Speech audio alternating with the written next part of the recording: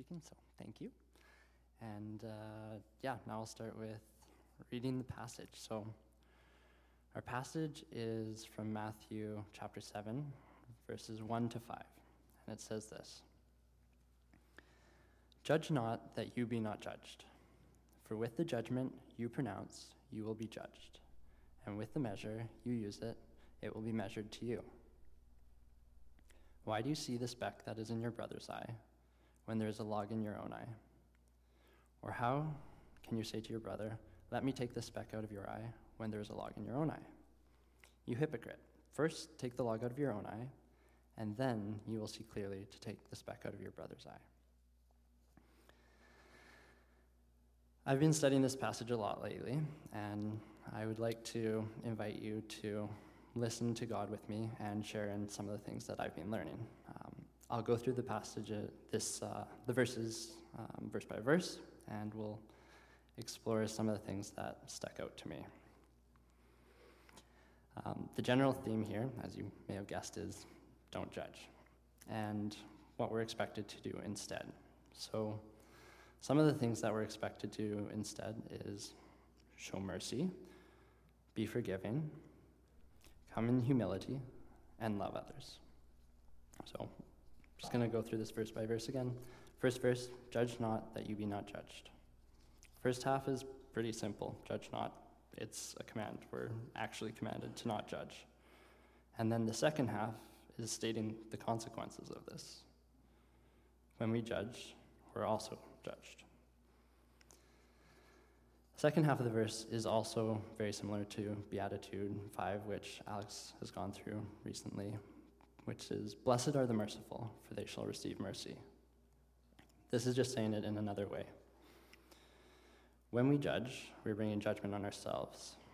Jesus is clear here and in the Beatitude as well, though, that he wants people to show mercy. He wants us to show mercy. Just like Jesus has already shown us mercy when he died on the cross and took our sins, he now expects us to do the same for others. This doesn't mean that judgment disappears in our world, though. But what we are commanded to do is leave judgment to God, who is the one in control. He is the only one who understands who people are, their hearts, and why they do what they do.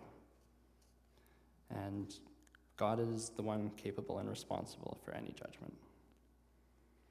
Now, as we look into this passage together, I think questions come up, and questions are really important for understanding. So I'm going to lay out a few possible questions that we might have and try to answer them together. So the first one, is this actually realistic to not judge? The second question might be, this passage seems to conflict with other passages in the Bible. How do we make sense of this? Or a third question is, what is judgment here, and what is not judgment here? Well, we'll start off with what judgment is not. Judgment here is not saying, don't think about what's right and wrong. We still do need to think about what is right and what is wrong. Judgment here is not saying, don't discern. We still do need to discern. And we're not supposed to use this command as an excuse to be complacent ourselves. We are wrong if we're using this passage as an excuse to sin and tell others not to judge us. And we're wrong if we're using this as an excuse to be complacent about sin in our world and not address issues with certain people. But we need to do this in a much more discerning way than what we often do. And we also need to be guided by the Spirit when we do this. An example of addressing an issue was a few years ago. I was at Anvil Island Kids Camp with my brother Daniel. We were both cabin leaders, and helping the kids have fun and get to all the activities. And one of the activities was bucket ball, and so we were playing this on the upper field with a bunch of 10-year-olds. And Daniel is very competitive, and so he quickly figured out in bucket ball that if you throw the ball at the bucket catcher, they would get distracted or scared and wouldn't be able to catch the ball. So I realized this, and I was just went up to him quickly. Daniel, we're not here just to win. We're supposed to be showing Jesus' love to others. And, this might not be the best way to do that. And, immediately his hands just shot up to his head. He's like, oh, yeah, sorry. And, quickly stopped. So, oftentimes we know what's right and wrong, and we just need some reminders or someone to address it. We do need to address issues, and we need to do this in love, just like Jesus did. And we need to invite people to be their better selves too. What is Jesus talking about here when he does talk about judgment? Well, Jesus is talking about not criticizing others, and I'll expand on that a little bit more later in the passage. And Jesus is also talking about not condemning others. Paul talks about judging in 1 Corinthians 5, verse 12, and says this: "For what have I to do with judging outsiders? Is it not those inside the church whom you are to judge?" And Paul is saying that God does judge. We are also to discern what is right and wrong and address issues, particularly in the church where we strive to be followers of Jesus together. This is not a quick to judge attitude with condemnation, though. This needs to be done out of love. People don't particularly like being judged in a condemning way, and this is often an ineffective way of helping people change. When we tell someone they're bad and doing bad things, they often take this on as an identity. We need to be very cautious here. Instead, we need to build people up. And we need to be cautious not to condemn and judge people. Not only that, but we're commanded not to. Not judging and not condemning others is pleasing to God, and God rewards it with mercy. Second verse. "For with the judgment you pronounce, you will be judged, and with the measure you use it, it will be measured to you." We're called to forgiveness and mercy, and we've been commanded to forgive, with the promise that God will forgive us too. This is great news, right? Well, I think so. In verse 2, though, there is a warning, that if we are judging and condemning, that same measure will be used against us. This is the part that can be intimidating. What Jesus is getting at is that none of us are perfect. And I also don't think Jesus is asking or expecting us to be perfect here. We are commanded to forgive and not condemn and judge others. The intimidating part of this, though, is that if we're not forgiving others, that same measure is used against us. In Matthew 18, Jesus tells the parable of the unforgiving servant. It goes like this: "A king asked for all of his accounts to be settled. One of his servants owed him 10,000 talents and could not pay, so he begged for mercy. The king could have sold his family, put him in prison, but instead he forgave him. Then the same servant turned right around and asked his own servant to pay his debt. The servant couldn't pay his debt and got put in prison instead. Then the king came back when he heard about this and unforgave the original debt and put him in prison." This makes sense to all of us from our feelings of right and wrong. Forgiving that financial debt should have been passed on to the second servant as well. We all see this as unfair, unjust, and hypocritical. The man judging and not forgiving a financial debt, even after his own debt was forgiven. We need to be careful about not forgiving others too, though. When we condemn and have contempt towards others and do not forgive, we are not following Jesus' teaching. Further, this is the sort of thing that often builds on itself and harms us too. Now, a hard question can come up sometimes. What if someone comes up and says, Andrew, you just don't understand. This is something, there's no way that this can be forgiven. And this is really tough. But there has to be a response to that, and the response is we do have Jesus' life and teaching as an example. Jesus went through it all when he was harmed and hurt, and he went to the cross and still died for our sins. He was still able to forgive us, and what Jesus is talking about here is revolutionary. The forgiveness he is asking for is really out of this world, and if he can forgive, so can we, and Jesus expects us to.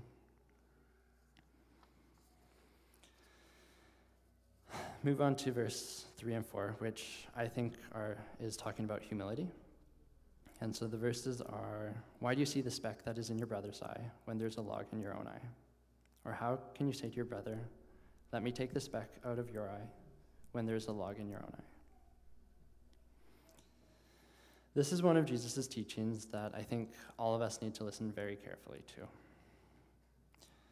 We need to practice not being so critical of others, and also we need to practice self-examination. A speck is something that's tiny. These are things that we really need to be looking for to find, almost like we're looking for a problem. Typically, we're being too critical if we're looking this closely. This verse also says that we need to examine ourselves. Jesus is saying that self-examination is important. We need to be constantly in prayer, asking God to renew us and shine a light on areas of our lives where we're not rightly related to God and others. There are many areas of our lives that we need to be looking for and examining. One of the common ones that has been here and throughout this whole passage is not judging others. As many of us study and read our Bibles, we try to align our lives with Jesus and his way. We want to serve God, but we need to be careful about this. Jesus is speaking to the Pharisees in a good portion of this, and in general, the Pharisees probably did want to serve God. They put rules in place so that they wouldn't go astray again. But this did not and does not work. The Pharisees' hearts were not right before God. There are countless other examples of leaders in positions of power that fail. For example, David, the guy who in the walk through the Bible with actions had a whole heart for God. Well, in 2 Samuel, verse 11 and 12, Nathan tells David a story about a poor man with a lamb.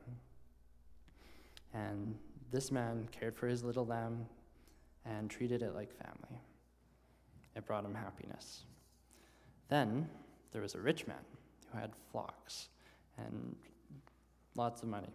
The rich man had a guest come into town one day and took the poor man's one lamb and cooked it for his guest, rather than taking one from his own flocks.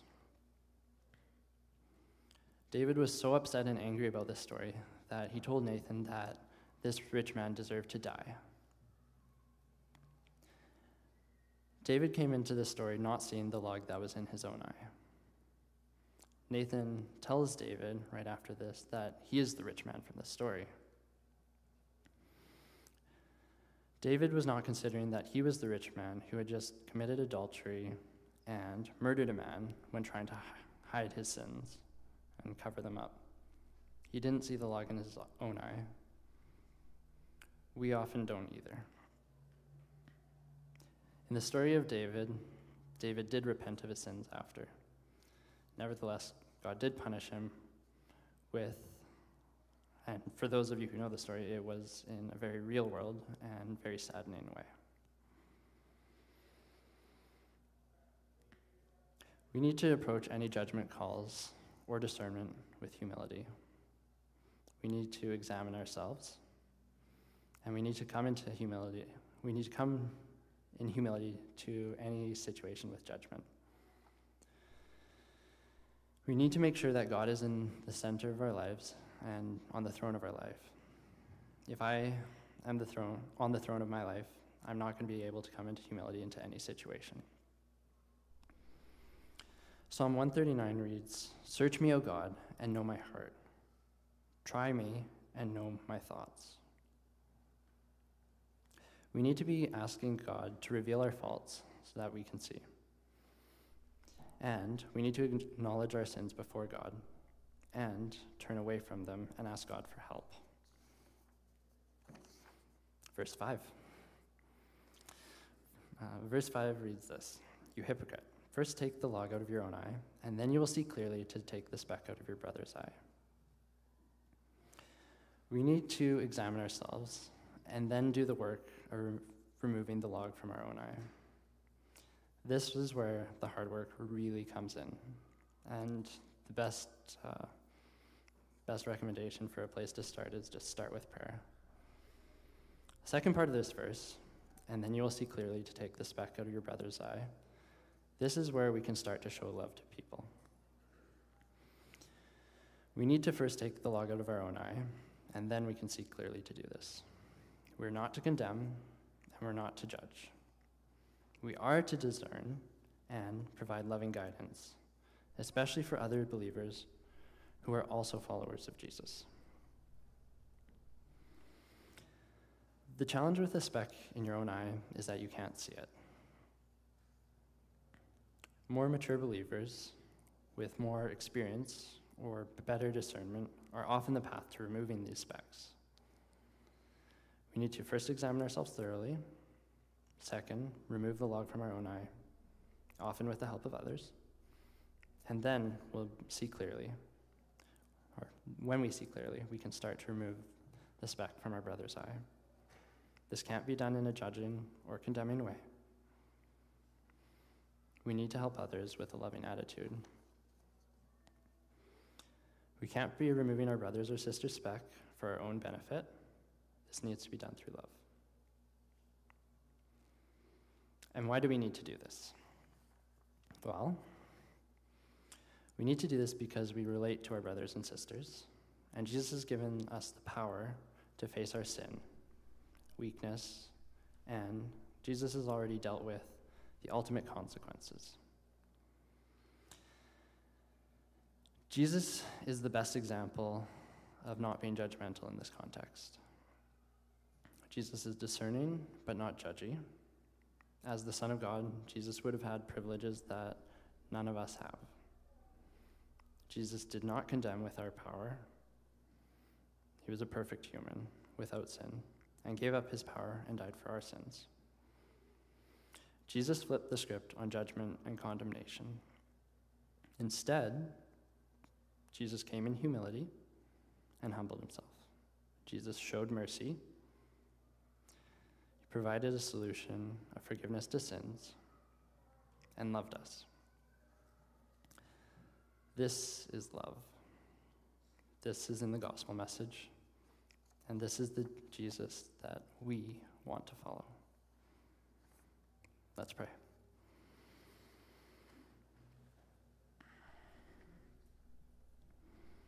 God, we pray that you will help us to not judge.